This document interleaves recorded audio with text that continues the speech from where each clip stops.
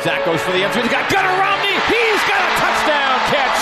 Zach Wilson standing strong and going long for the touchdown. Hand off Katoa. Katoa, a big hit, and another one. Lopini Katoa, touchdown. Step up in a fire. Intercepted at the 30-yard line. Isaiah Kaufusi out of bounds. The Cougars get the ball back. Today is BYU Football Media Day 2019. This is Behind the Mic, brought to you by the BYU Store, official outfitter of BYU fans everywhere. Now, here's the voice of the Cougars, Greg Wrubell.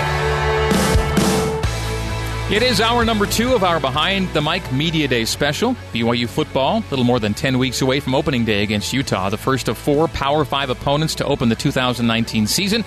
The opener will be followed by a game at Tennessee and then back-to-back home games against USC and Washington. The season will be the second as the Cougars play caller for offensive coordinator Jeff Grimes. In his first campaign as OC, Coach Grimes presided over one of the most improved units in college football. BYU's scoring improvement ranked 9th nationally as the Cougs were up more than 10 points per game over the preceding season. When it mattered most in the red zone, BYU is one of the best teams, 23rd in red zone touchdown percentage, which was an improvement from 128th just the season before. BYU was also a top 35 team in fewest turnovers and completion percentage, and that was with a ton of injuries and a midseason quarterback change. This season, that freshman quarterback is back as a sophomore. He's got a good group around him. The coach who will figure out who goes where is offensive coordinator Jeff Grimes. He and Riley Nelson with me here in Studio 2. Hello, Coach Grimes. Well, first I should tell you this once again. I want to pay you to do my intro anytime I'm being introduced for anything that involves my position. Consider me already on a pro bono retainer for you. Okay. So it's already a done deal as far as I'm concerned. Well, whatever you're paying, they should pay you more. That's what I say. And good to have Riley back. And Coach Grimes, we welcome in Riley Nelson as the newest member of our broadcast crew this year. We think it'll be fun. I think he certainly adds a lot to the broadcast booth, particularly hair. He's got. I'm growing it out. I realized I went a little bit shorter for the summer, just a little bit cooler look, but it's off-brand for me. People expect the hair, so I'm growing it out. We can count on that. Well, whatever you've got, you compensate for what I do not have. And it's always good to have a quarterback's brain on the broadcast, I think. I really benefit from the analysis, and I'm looking forward to being with Riley here and his year 1 and your year 2. How do you look back on year 1 as OC at BYU? You know, it was a lot of fun. I enjoyed it from the beginning to the end. Obviously, there are moments you'd like to have back as a play caller. You'd like to have back as a coach, and wish you could have done better at some particular moments, or maybe scored one more time in a couple of games. But I really think that gives us the fuel that we need to go into this year and recognize that, you know, there's still a lot of room for improvement. You know, I think we showed last year that we can play with anybody when we're on, but I think we also saw that when we're not at our best, we can stink it up pretty good. So a lot of room for improvement. I think that fuels us towards excitement for this year. You might prefer that a quarterback who ended the season so well have a full, healthy offseason to play and get better. That said, what was Zach able to do with the offseason that still stands him in a good stead to hit it hard come August here?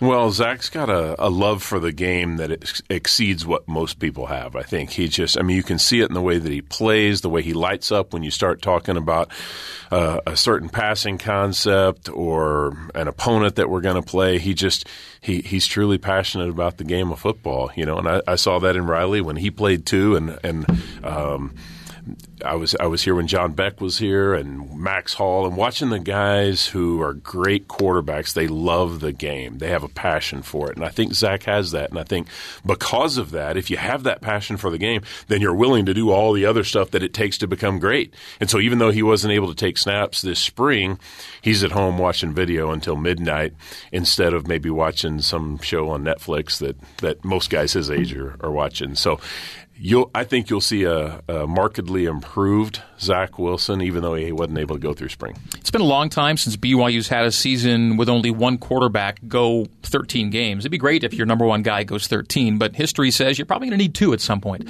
That said, the 2, if he's the 2 right now, is a heck of a guy to have right now. I think between Zach and Jaron, there's such a bunch of talent right now at quarterback. Agreed? Yeah, I've been on teams where we didn't have anyone as good as either of them, and a lot of teams that way. And so I'm just tremendously excited, and obviously Zach gets a lot of press, and he deserves it. He had a good freshman year. But Jaron deserves some too. I mean, that guy is just really, really impressive. Not only his skill set, really impressed with his ability to run, his ability to throw the football, but his poise for a guy his age is really impressive. And I think he's one of the best skill players on our team. And I think a challenge for us as an offensive staff is to figure out how to use him. Riley is someone who's been both an incumbent and a challenger at the quarterback spot in a camp situation. How do you view what Coach Grimes has on his plate at quarterback this year? I believe it's the best of both worlds. I think one of the, and I know Coach Grimes has created a culture in the offense that is one of the most ruinous things for any football team and any unit is entitlement. And so the how you keep entitlement out of your program is you promote and foster competition, and you create a standard that demands that every player be ready to play at all times and is competing and prepping to play as though they are going to help that unit that given Saturday. And that's what, to me, as I've observed from the end of last season through the offseason and spring ball, that's what's happening at the quarterback position, and that's what I think is happening at all of the different units across the offense. I think he'll be okay at this color commentator gig. I think he's going to work out. I think so. I think he's got something going there. Yeah. The additions of Emmanuel Asuka and Tyson Williams, what does that do to your backfield beyond just give you a couple more guys? Yeah, well, we obviously needed the numbers there from the number of guys that we lost last year. And then last year wasn't a great recruiting year for us in terms of natural fits at the high school level and recruiting running backs.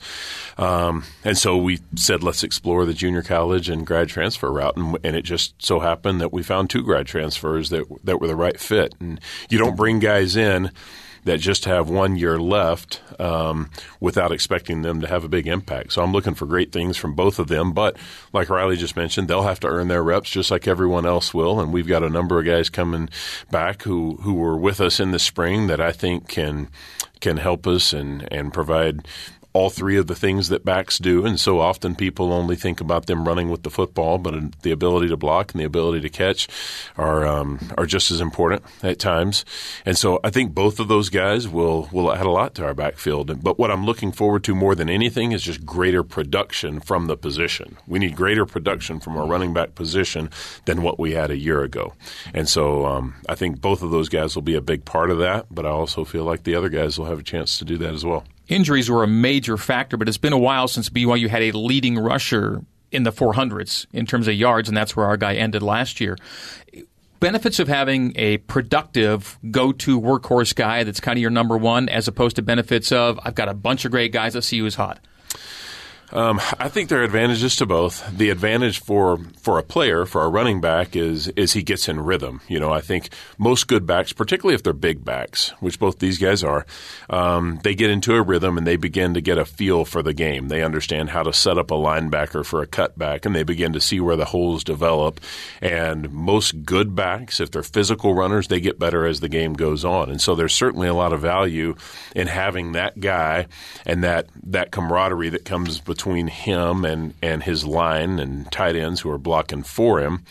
But one of the things that we talk about all the time is that whoever can do the job best is going to play. And I think we showed several times last year that we were willing to make a change at any number of positions. Some might be obvious, like the quarterback or the running back, but who's playing left guard or Z receiver from one game to the next also changed quite a bit. And so guys having to earn their reps is something that I do think is part of our culture and a valuable part of it. Where you did have great consistency was O-line. 4 of your 5 guys played all 13 games, started all 13 games.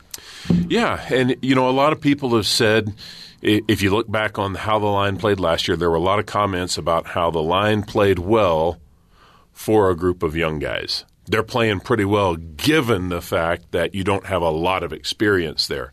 Well, we're done with that now. We're beyond the fact that they don't have experience anymore or they're a bunch of young guys. Now they need to actually just go play like one of the best lines in the country. And so I really feel like for us to take that next jump as an offense, it starts with them. And if we're going to have the type of physical, hard-nosed approach to the game that I want us to have on offense, it won't happen unless our offensive line leads the charge. And so there's a lot still left for them to prove. Now, James Empey had a redshirt season before last year.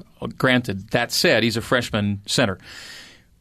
not every first-year OC is going to feel the best about throwing it over to a freshman center, which you did, and he responded and earned well-deserved accolades as a result. Yeah, and he's a great case in point. He had a really good year for a guy who was playing as a freshman. And he's got a lot of potential. He's one of the smartest players I've ever coached. He's a really good athlete. And now it's time for him to be one of the best centers in the country. And I think he can do that. Coach, continuing with the O-line, my junior year, it was very similar to what I view this year in that it was a bunch of guys who I think at least 4 of the 5 had 15-plus starts under the belt of having played together. And it made life so much easier on me as a quarterback, made life so much easier on our running backs. Can you explain what you hope or what an O-line that has that much time in battle together looks like? Because to me, things like communication and the slides and the checks, all of that just happened by second nature. Now, when a couple of those guys graduated the next year, it all went away, and I realized how truly special that was. But can you paint a picture for the fans out there, maybe what a perfectly gelled O-line looks like? Well, I think first, in terms of experience, I think in regards to football players, quarterback and offensive linemen benefit more from experience than any other position, maybe than in any other sport, because of the strategy involved in our sport, particularly the knowledge that's required at those two positions. And so I think just from an individual standpoint, each of those guys will be significantly better for having had those starts behind them now. Now you bring in the element of them playing together as a unit and guys who have been in the battle together, and they know if I make this call, I know my buddy's going to be right there next to me, and I can trust that he's going to be there. I'm not going to question that. We still had some of that last year. And the other thing that no one would ever see are the things that happen behind the scenes. The inside jokes that go on in the locker room between the offensive linemen, or the offensive linemen standing together to kick somebody off of one of their weight racks because they said that was their rack, Yep. Those kind of things I think are just more potent within the offensive line than in any other position. They have to do more things together, both on and off the field. And so I feel like we have more of that now than we have had at any time since I've been here. When I was here before, I felt like we had that. Last year, I think we were lacking a little bit of that esprit de corps that an elite offensive line has. Offensive line is your love and most of your career background, and you've got a new offensive line coach working with you in Eric Mateos. And a little under the radar, a kid named Spencer Patterson is also on board as a GA, and that's going to be his focus as well. Is that fair to say? That's correct. Okay. So the group that you've got, new group in terms of staff, how quickly have they acclimated, and are you a team already? Yeah, without question. And Eric, obviously I felt comfortable with him. He actually took Ryan Pugh's place as my grad assistant when I was at LSU. And during that season, that was the season Les Miles got fired. Along with that, the offensive coordinator, there was a change there. And so the tight ends coach became the offensive coordinator. And so we were void a tight ends coach. And so Ed Orgeron asked me about allowing Eric to coach the tight ends, and he did an amazing job with them. I mean, their play improved significantly under his leadership, and I already knew he was really sharp because he was working with me and the offensive line. But watching what he was able to do with that group sold me on him as a coach, and so he's really sharp. Like I said about Ryan, when he came, wise beyond his years, just incredibly intelligent, a little bit different personality than Ryan, but both of them very effective. And I think the thing that he's done that I'm most pleased with thus far is how he's just really built a bond with those linemen in a short amount of time and helped develop that camaraderie that group I think has needed to take that next step. And so they're doing great. Eric's done a great job fitting in our staff room, and I think he's, without question, is just only going to make us better. A couple of random notes. Gunnar Romney never really got healthy last year. Is that an accurate assessment? Yeah, I think he was close to full speed, but for a very short amount of time. And he had some of those soft tissue injuries that young guys can have from time to time.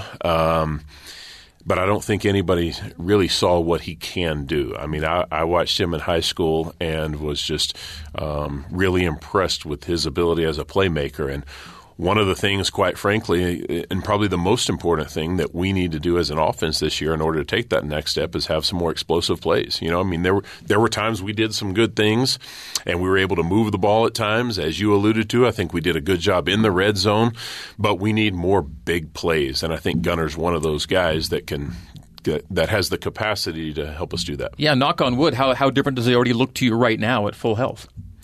Yeah, I say right now. You last saw him in spring in true full. He's a different guy. I mean, not only is he healthy, but he's also benefited from a year in the weight room. He was a tall, slender guy when he got here, and had tons of ability, but now he's probably 12 to 15 pounds heavier, thicker, more durable, more physical. Will do a better job getting off press coverage, and I think he'll be able to go up and get some balls. Let Riley jump in here one more second before we let you go, but I'll ask a question about Matt Bushman. He may get taken for granted, having led the team in receptions and receiving yards in back-to-back years. It almost seems like you could throw to him on every play, and he'd find a way to get open for you. What makes him such a tough matchup and such a special player? Well, he has as good a ball skills as anyone I've ever been around, and then you couple that with a guy who's 6'4", 240 pounds, and it's hard for guys to match up. So, if you want to put a linebacker on him, most linebackers aren't going to be able to cover him. And even if they can run with him step for step, they don't have the ball skills he has, and he's just going to go up and get the ball over him. If you try to match him up with a smaller guy, a defensive back, then, he'll just kind of post the guy up and go take the ball away from him, as we saw many times, particularly towards the end of last year. And I think that's one of my jobs as a coach is do a better job getting the ball to our best playmakers, and certainly he's at the top of that list. Coach, my last question is, so it's great to have so many familiar names coming back, and I tend to take the optimistic view that is in general a good thing. Others could see that, if it's the same guys, then we're going to get more of the same that we did last year. So one thing that on the teams that I've been on that's been vitally important is those players identifying specific areas in which they can improve. What's been the process to help each of those players identify specific areas of improvement, get better at the things they were already good at, and take places where they were deficient and become sufficient, and talk about that either on a position group basis or an individual basis, because to me that, and by the way, from talking to the guys and on a one-on-one basis, I have full confidence that that's happening, but maybe speak a little bit to the process of how those areas of improvement were identified and are now being tracked and accountable for that. Yeah, that's a great question. And I think that's one thing that is at times taken for granted, because you just assume if he's coming back, he's going to be better the next year. Nothing just happens because you're a year older. You have to make yourself better. So at the end of the season and at the end of spring ball, each position coach drafts a report on each player, and then he gives that to me, and then each position coach has an individual meeting with each position player, each player individually, and then I do the same with those players myself. And so I get that report, and it says this guy needs to work on getting off press coverage. This guy needs to work on tracking deep balls better. This guy needs to work on his footwork in the pocket better. This guy needs to get his lower body strength better. This guy has to improve his knowledge of pass protection. And a number of different things are at play there, but it starts with the position coach, and then that information goes to me, and then we both make sure that player is aware of that. And then if we're doing a good job as coaches, we're staying in touch with them during the summer to find out what they're doing, because we have limited impact on them as coaches during the summer, as you know. So that's where their knowledge of themselves and their self-awareness and willingness to work on it really comes into play. And hopefully those things are taking place. And like I talked about with Zach at the beginning, if a guy loves the game, then he's going to do those things. And I walked through the weight room the other day as I was coming in the morning, and as I walked through, I looked out the glass window, and there was one of our offensive linemen out there by himself at 7:30 in the morning working his pass sets, And so those little things like that, in addition to the player run practices that they're doing on their own, I think is what will make the difference. That's tremendous. I think that process is great, and I can feel there's an energy and a culture that of accountability. I think you have good leaders in each of the position groups, but also, like you said, I think you've done a good job job getting a room together of a bunch of guys who love the game. And when you have guys who love the game, and it's funny you said, and are willing to do what it takes, they're wanting to do what it takes. And so that's what has me most encouraged for this season. Riley, good stuff from you. Coach Grimes, great to hear from you. Always good to see you, Greg. Riley, welcome to the show, and looking forward to seeing you guys a whole lot more here pretty soon. We'll see a whole lot more if you like it or not. Right. Whether you like it or not, we'll always love seeing you. Zach Wilson, James Empey, coming up next. This is BYU's Football Media Day coverage on Behind the Mic with Greg Wrubell on BYU Radio.